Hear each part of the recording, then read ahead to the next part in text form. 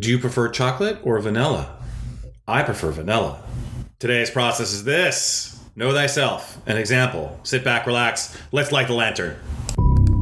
Well, hello there, Rangers. Wade Skalski here, lawyer, online entrepreneur, and your guide to the understory. Because this place is filled with monsters and bandits, here comes your first warning. Although I am a lawyer, this podcast is not for legal advice. In order to work with me, you must have a signed agreement. This podcast is for educational and entertainment purposes only. All right, let's enter the understory. Remember, admission is free, but understanding always has a price. Let's light the lantern.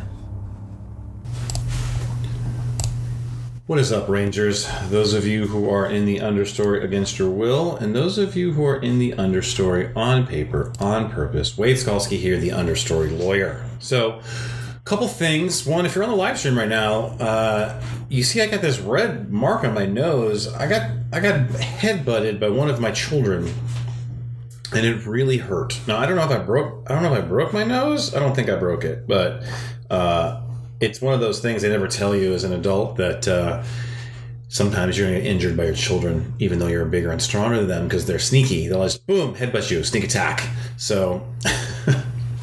So anyway, I'm playing hurt today. But we're going to talk a little bit about the concept of know thyself. Now, there's a Latin term for it that I can't remember what it is off the top of my head. Probably would have been useful for some pre-show research to figure that out. But just assume there is one. You can go look it up yourself if you want to learn a little Latin and sound fancy at a cocktail party. But it's ancient wisdom in order to be able to figure things out about yourself. And it's important. And we hear this a lot. This is not a new concept, but it's a weird thing sometimes when you try to apply it, because it's difficult to know, well, what is the advantage of knowing thyself? So there's easy ones like know your relationship with alcohol. Like, are you the type of person who genetically can drink it and not have a problem? Or are you the type of person who you drink it and everything burns to the ground? That's an easy one. Those things are probably useful to know. But I think more along the lines of like a person, not on a genetic level, but more on a personality level. So here's a little prime example. So everyone who's on the podcast, if you've listened to me at all, has heard me talk about the Big Five personality. And I've talked about it in terms of one of the things that have been a problem for me, which is conscientiousness, which is I score 4 on the conscientiousness scale, which means that 96 out of 100 people are naturally more conscientious than me.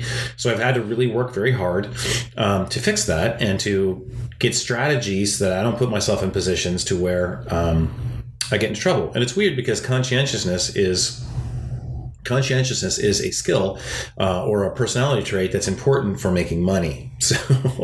So when I figured that out, I was like, oh, I got to figure this out. And I started making a lot more money when I became more conscientious. One of the reasons why I email my list every day, one of the reasons why I do a daily podcast every day is to show that I have conquered, at least to the majority of the issues, the conscientiousness problem. So I can talk about it openly and you can look and see, it's like, oh yeah, okay, he does do a podcast every day. He's going to get 365 and 365. And so, yeah, he can be conscientious because you do not do daily podcasting without being conscientious. So I recently discovered, though, a new little part of the personality test. And so I'm extremely high in enthusiasm. I think I have to look up the number specifically, but I think I'm a 94%, which means that I'm more enthusiastic than 94 of whatever it is, 6 other people, or there's only 6 people out of 100 that are more enthusiastic than me. And so I've always looked at this as an unbridled positive because I'm always like, we can do it, guys, and all of that kind of stuff, right? But there is one thing, though, that I recently had an insight today that I thought was really awesome. So I listen to Russell Brunson's podcast, Marketing Secrets, every morning. And then when I get done listening to that, I'm going to listen to his In the Car podcast. I'll run through those. And the reason why I do that is I want to immerse myself in marketing. It's part of the skill stack that I'm working on. It's part of my Z project that I'm working on right now. And so I listen to it every day. And some days I'm like, yeah, okay, yeah, whatever. He's like, because he goes through a lot of the same concepts because repetition is the mother of learning. And I always get something from it. But I don't expect to have a lightning bolt every day. Just like when you go to the gym every day, you don't expect to one day just magically be able to, have a max out day. But anyway, so today he was talking about, I don't even remember specifically what the rest of the podcast was about. I think it was getting discouraged if your funnel flops. And then he said, your funnel's always going to flop, basically your first one. And then what you do is that you take the data and then you keep testing it until you create it. And I heard that and it struck me like a lightning bolt. I mean, it went, oh, yeah! It struck me like a lightning bolt. Maybe that's why my nose is red and hurts, like I broke it, because the lightning bolt hit me right in the face and knocked me out. And then I got amnesia about it and didn't know what happened about it. But the reason why it struck me like a lightning bolt was because I realized that when I create things, it's like the dip. Seth Godin's The Dip really gets me. So like I'm big into creation. If on the Kobe index, I'm a 9 on a quick starter, right? Which means that if you need something started, or you need to go in a new direction, or you need to just kind of throw something out there and see if it works, I'm your guy. Just naturally, I'm your guy. So I don't have a problem. I can create something out of anything. Like I'm very creative. I can create something out of anything. I can throw it out there and I can deploy it immediately because I'm a quick starter.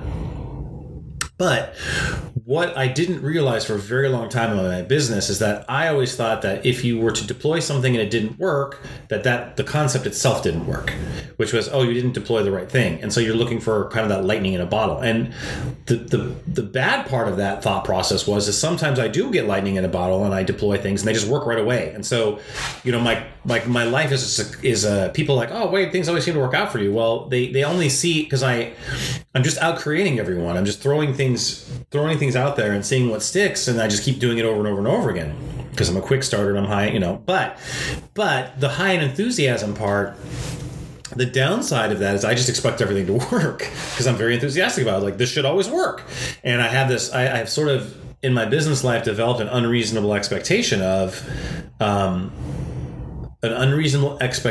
instant success. And then every time that I would get an instant success on something, and it stopped working, then I was like, oh, well, that doesn't work anymore. And that's not a good recipe for business success.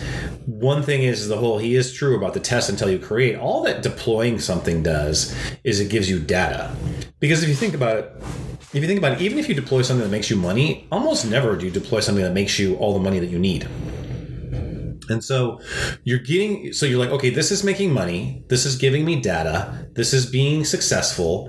Now I need to keep testing to improve it. I need to review the data, reframe the new problem, and restart. Not start over, restart. And that's how you make things more profitable and bigger. But what would happen is that every single time that I would look at something, basically that wasn't working, and if it didn't work, I would then go on to something else. Well, it's really difficult to get momentum that way. So I'm not saying that you should just never switch tacks, but you have to give stuff enough time with a gestational period to have success. And then even if you do have success, you have to give it enough time to be able to get more successful. And that's how you get and then you get more successful and then you get momentum. So the know thyself, or the idea is that if I wouldn't have known that I'm like super, super high in enthusiasm, it never would have occurred to me that maybe I have too high of an expectation. Or I should say, when someone says, expect things to work right away, I can put that in context with myself and be like, oh, this is a connection, make that connection. I'm like, oh, okay. And then that makes me 10 times more effective, 100 times more effective. And I stop shooting myself in the foot.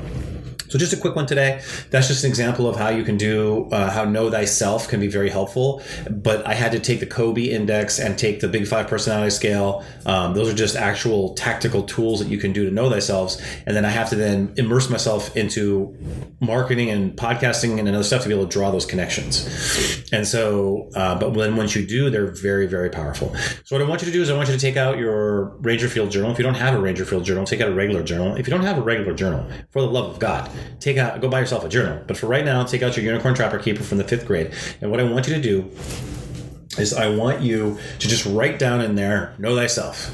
And what is an area of your life that is a mystery to you, of things that you do and you don't know why that you do, or an area that you're not succeeding and you don't know why you're not succeeding. And maybe it has something to do with just how you're wired, either your personality or genetically, that disposes you towards not having success in that area for some reason. Like me, being way too high in enthusiasm, being high in enthusiasm, which causes me to have an unrealistic expectation of success and everything. Because I'm like, this is going to work this time. We're going to do it. So yeah, it's a process, so it takes time. But just remember, there is no end if you stay on the path to understanding. If you are listening to this podcast and you are an online entrepreneur, I know exactly what it feels like to be you because I am one. I know what it's like to know that you are smart and work your ass off but always feel like you cannot get traction. I know what it feels like to have your spouse support you outwardly, but on the inside they're saying to themselves, is this going to work? And I know that you want to create something in business, but you always end up chasing the same dollar over and over. Or maybe you want to create something in the arts, but you feel like you shouldn't play there. So you wander in the forest, stuck in the understory. I spent over 40 years there fighting the same monsters and bandits over and over. And when I discovered that if you learn what the understory is and you start to go there on purpose, you can find a clearing where you have clarity and power in your commerce, connections, and creations. You handle the forest like a badass ranger with the proper mindsets and skill sets that you need. Not once chosen for you by some guru or your parents, but chosen by you on paper, on purpose. We can walk the understory together, but I cannot find you unless you raise your hand and say, I'm over here. Subscribe to my email list at understorylawyer.simplecast.com. Let's find your clearing together, a place free of entanglements, a place with a bedrock foundation, and a place where you set the boundaries, not anyone else.